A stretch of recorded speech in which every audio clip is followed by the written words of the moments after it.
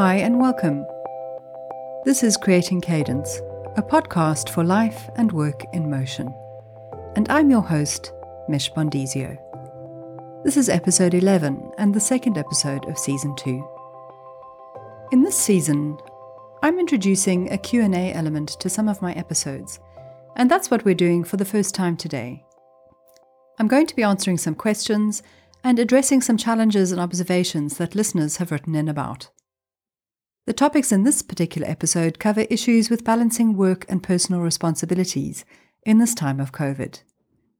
But first, a bit about me, your host, Mish.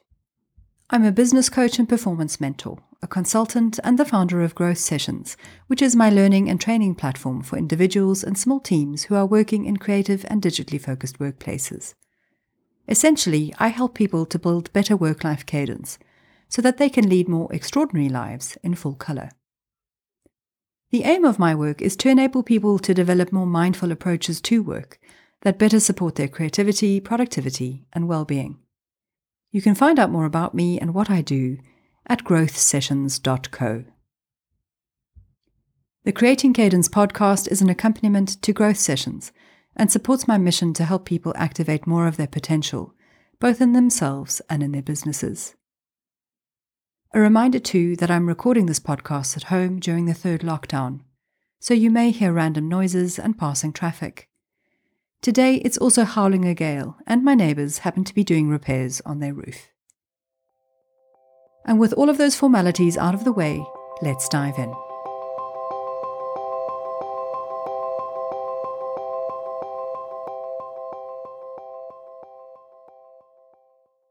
Today's questions are from Rachel, a freelancer based in the north of England.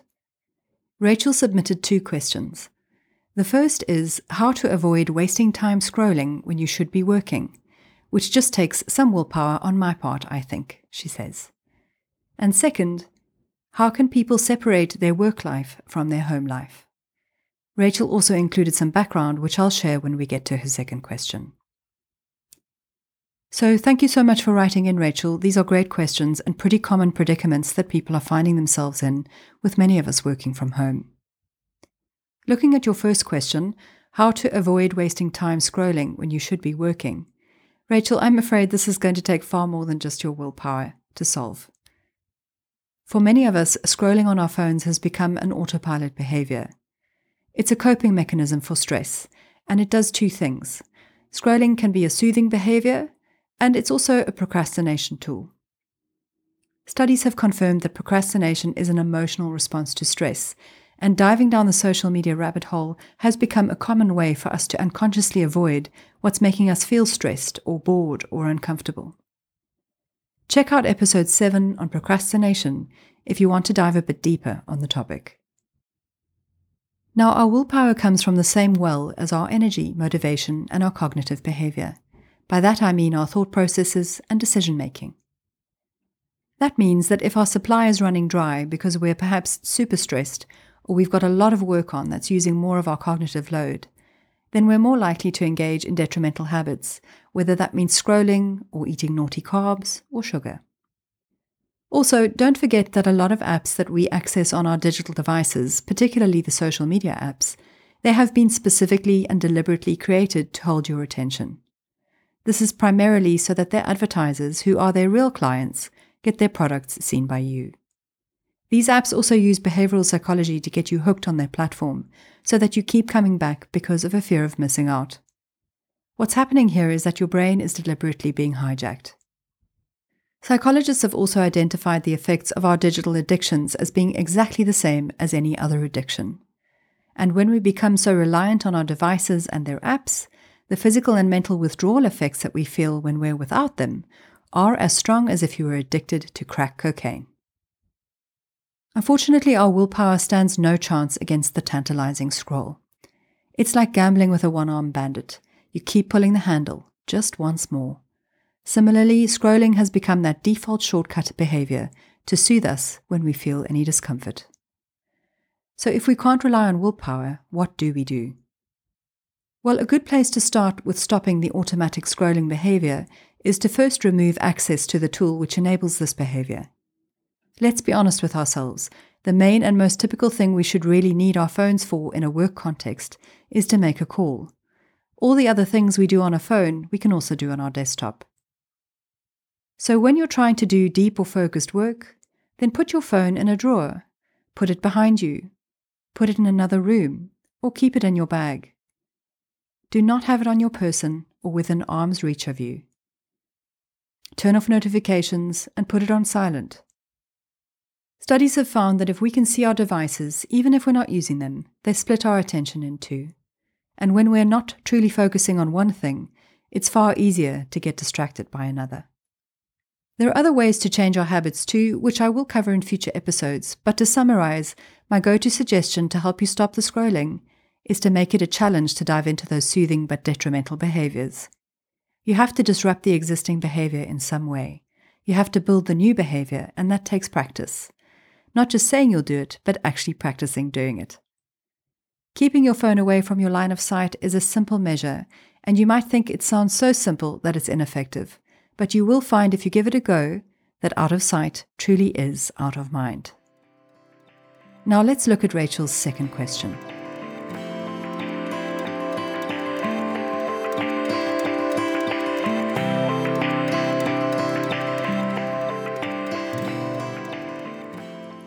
How can people separate their work life from their home life?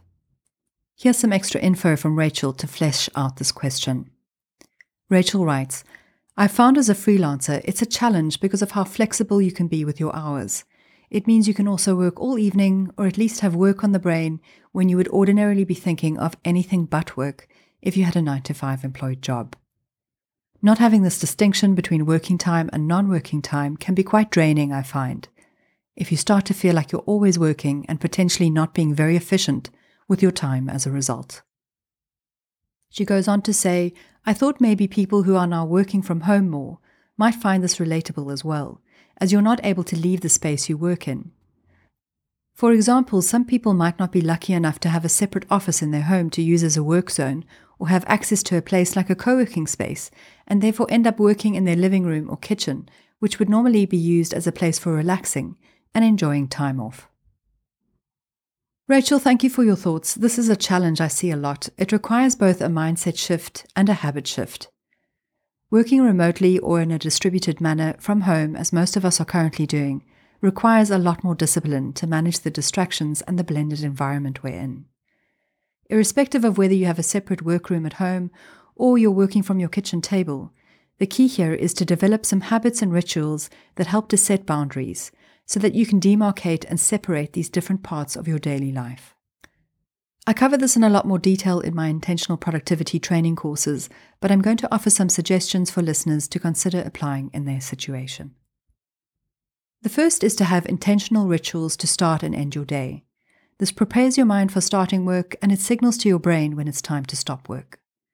For me, when I sit down in front of my computer to start my day, the first things I do are 1. Put my cup of tea or glass of water on the right-hand side of my desk. 2. I open and turn on my laptop. 3. I open my bullet journal planner and electronic calendar to see what's on the cards for today. That tells my brain that it's time to get into work mode. And when I finish, I spend the last 30 minutes of my workday reviewing my calendar and bullet journal planner to help prepare for tomorrow. What signals me to start this shutdown routine is a calendar reminder that I've set in the morning based on how many hours I want or need to work today. After I've done that, I close my journal and my laptop, which signals to my brain that it's time to shift to a different mode of being. After that, I might go for a walk or cook dinner or watch telly. If you're working in a space that's also used for other things, then it's good to be as portable as you can be to help you shift from one mode to the other. For example, can you keep a lightweight, movable productivity kit nearby that holds all the tools you might need to do your work that you can put beside your computer when you're working? Your kit could contain your stapler, punch, post-its, pens, whatever you use regularly to help you with your tasks. When you're done for the day, you move your laptop and your productivity kit out of the way so that the table can be used for your evening meal or helping the kids with their homework. And if it's out of the way, you're not tempted to dip into work stuff. And if it's out of the way, that leaves room for you to do the things that help you relax. Now, our phones and tablets can be detrimental to relaxation in the evening too, because they're also the place where we check our emails on the go. The best thing is to set your devices down in the evening and not look at them at all, but obviously we're all a bit addicted. So if you find that you're using your phone or tablet at night, think about whether you can activate your night mode settings for certain apps so that you're unable to access things like emails after a certain time. If you work as part of a team, do you have an agreement within the team about not sending or responding to emails outside of typical working hours? Are you clear about setting boundaries with your clients too? Don't be afraid, we all have personal responsibilities, and our current situation because of the pandemic has made it so much easier to be open about them. You can be upfront with clients by specifying your working hours. You can add a line in your email signature which indicates to people what your typical working pattern is. To be brutally honest, 99% of the time, nothing is so important or urgent that it requires a response at 9 p.m. on Tuesday or 11 a.m. on a Sunday. So go on, set those boundaries. This is where we need to adjust our own mindset and our behaviors too.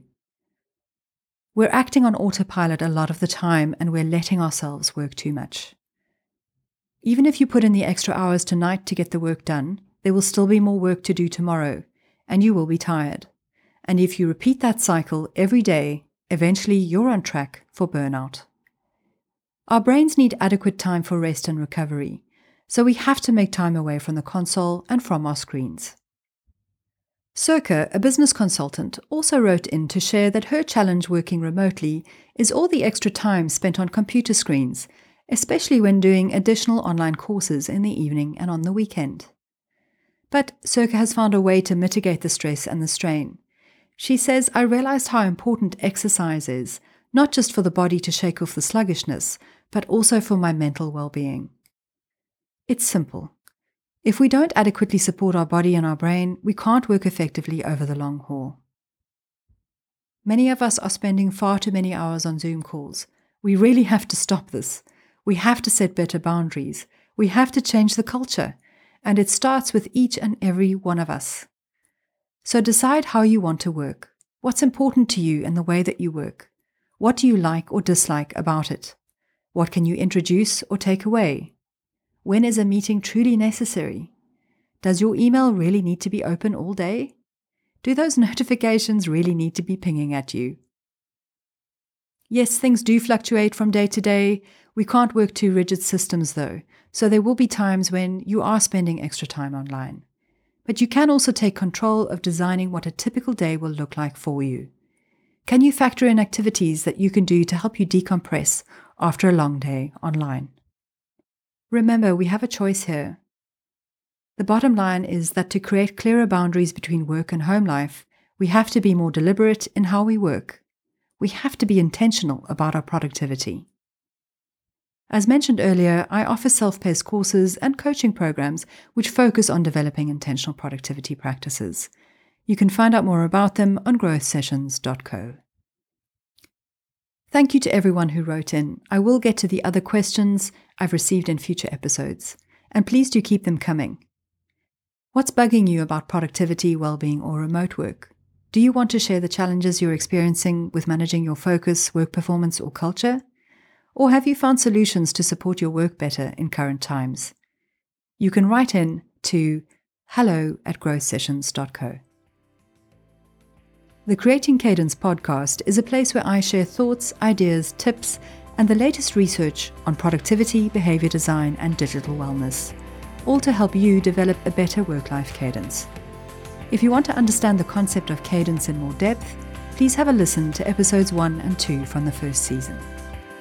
So thanks again for being here. Until next time, please take care out there. Be brave, think big, and keep moving forwards one step at a time. And turn off those notifications. Bye for now.